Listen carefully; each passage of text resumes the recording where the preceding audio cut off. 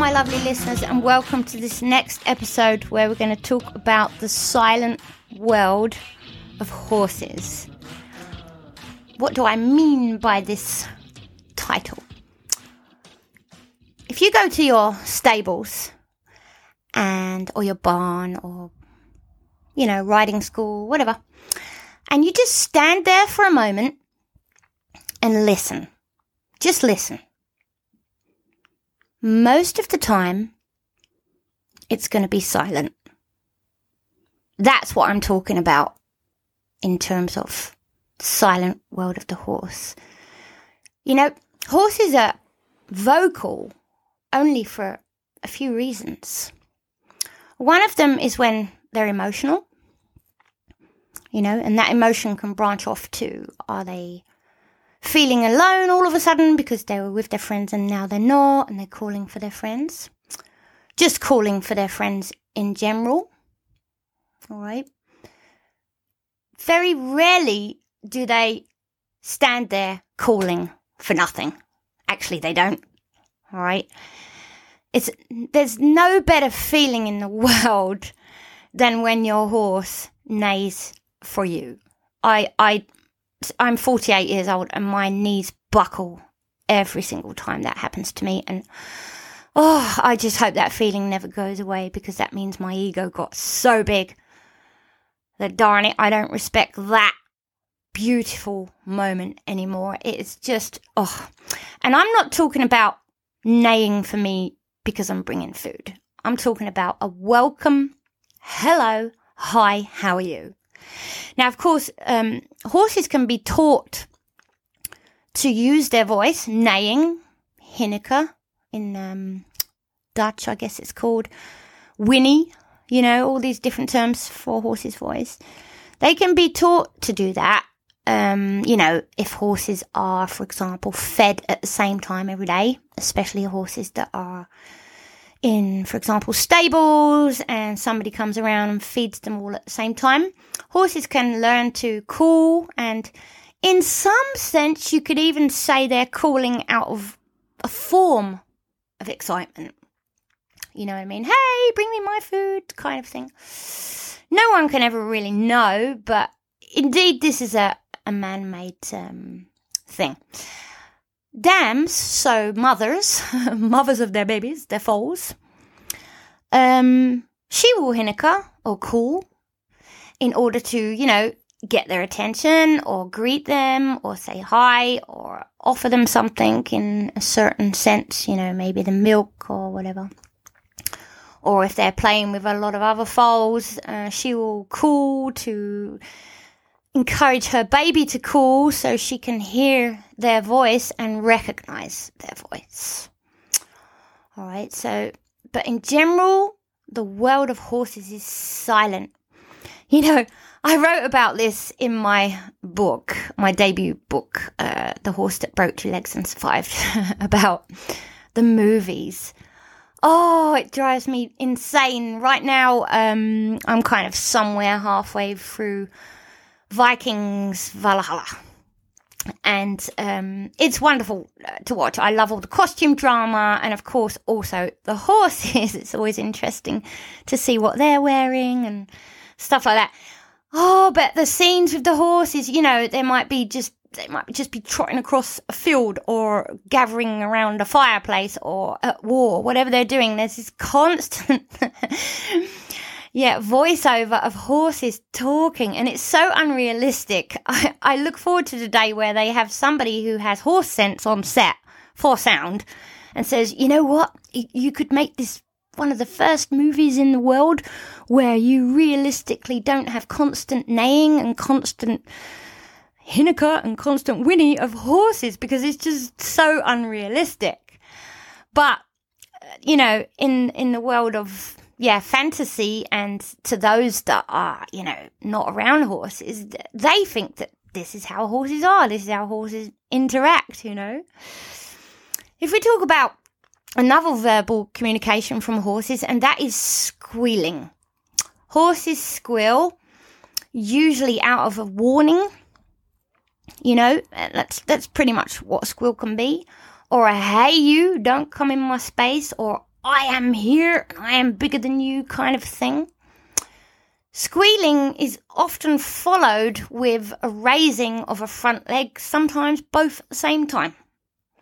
And when a horse squeals, they're already in a place there of defense. So it can indeed create tension. And where the horse is, in fact, trying to empower itself, most of the time they're capable to do that, but they can quickly become disempowered and start to get scared of their own shadow because of the adrenaline rush in there. So, again, that really depends on the scenario and situation and reasoning behind why they squeal. Sometimes they do this little funny squeal, and a little jump, and then they go away and then they interact with somebody else. This happens often when it's two new horses together that are meeting, or let's say if horses live in a social environment together and one of the horses has been away for a while and they come back and then they're saying hello and there can be a few squeals and leg lifts there. But generally it's not a bad thing, but it is dangerous. So I speak about that a little bit in The Life of a Shetland Owner, one of my earlier podcasts. My little Benny is only 90 centimetres tall, and for some reason he's just a people magnet and a horse magnet if they're not afraid of him because they think he's a sheep because of his colour. And on a few occasions where out of my control persons have allowed their horse to sniff his nose, their horse has reacted with that squeal and lifted their leg. And, his head is at their knee height. They could basically kill him if they caught him wrong.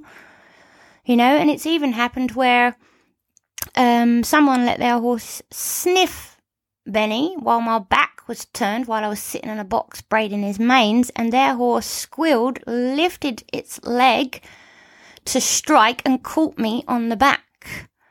Could have almost broke my back. I was pretty angry at that situation, so I have to have eyes in the back of my head when he's around. But you see, the horse is not thinking about, am I going to hurt you or not? It's just not there in their head. What they're thinking about is protecting themselves and protecting themselves only.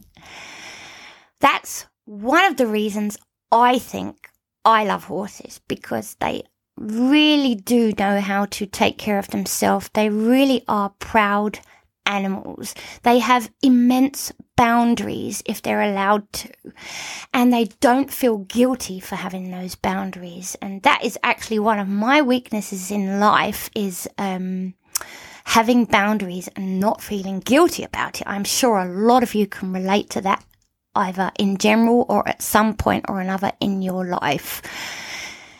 Because if I'm honest, in the past when I set boundaries, I was told directly and to my face that they thought that I thought I was more important than them and that my attitude sucked because of the way I interacted with these persons. And it's not that, it's just that I had boundaries up. By far do I think I'm important.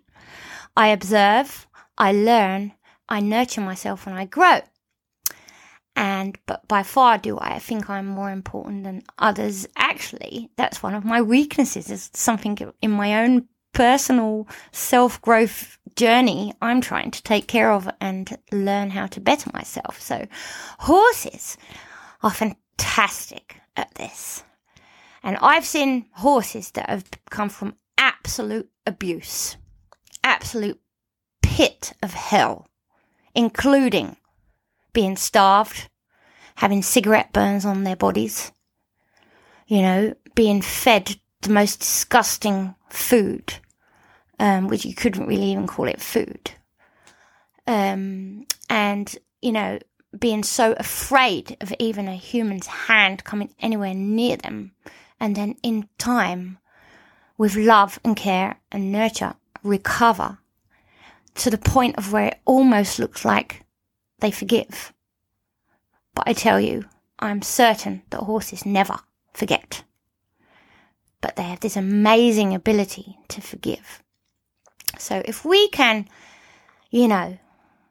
listen to observe, adjust our time, where sometimes just remind yourself and listen up.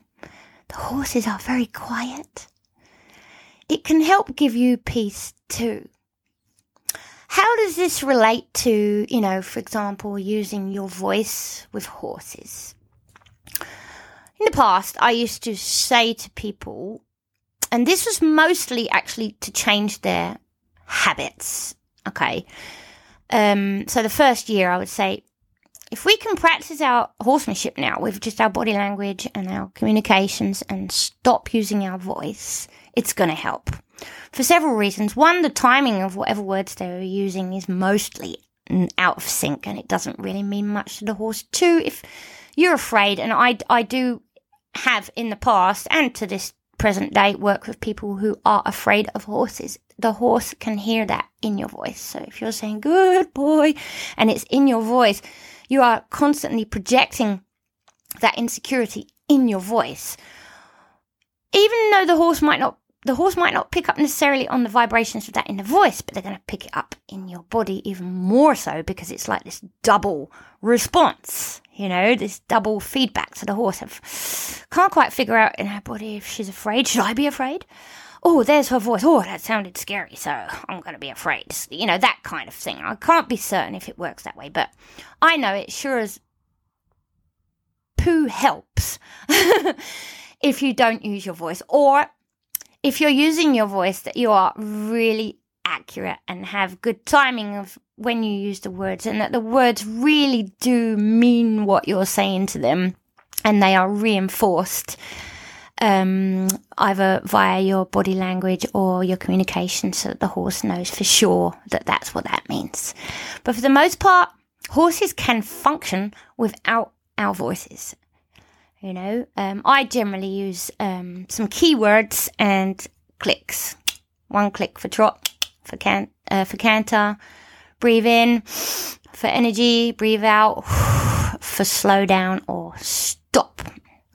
And of course, those are intensified depending on what I want. But they're very short and sweet, and they're on the mark, but when I hear people have conversations with their horses, like the horse is supposed to understand, for me this has two pathways off of that. One, it's really cute and sweet, and it means the person is really in love with their horse, especially if the conversation is nice. And maybe it means something to the horse, maybe it don't. It can have a lovely projection of feel good and just nice, but when people are talking to their horses in the sense of correcting them or telling them off, and then I see them do it the next day, and then I see them do it the day after that, at a certain point you're like, come on, you got to start to realize now that your voice is not going to fix this miscommunication you keep having with your horse. Body language, communications, and learning how to interact with a horse is going to fix that. And you can still use your voice if you want, but to be honest, it's not going to really help. So shout at a horse often enough, they're going to start to get afraid of your voice, perhaps. The same as if you raise your hand to a horse's head and smack them round the head. Do that often enough, they're going to start to become head shy. All right, so it's really, we don't want to be doing any of that, do we? So, threatening horses, I hear this a lot in the horse, or get up, or hurt ya. Oh my gosh, this has absolutely nothing but a fear-based response to the horse. Okay, and if they were lifting a hind leg, and now you're growling at them, they might put that leg down and tuck the tail literally between their legs, but they haven't forgotten, and then next time they might be quicker to react, and I've seen it happen, and it does happen. All right, so the silent world of horses, it is so endearing, so beautiful, so wonderful. If you hadn't noticed this before, I hope you do now, and just pay attention to it, because it's quite beautiful. If you knew this already, fantastic, and then you maybe get a little bit of a thought process behind, when you do use your voice and stuff like that. So I hope you enjoyed this podcast. thank you for listening, and please tune in next Friday for my next episode.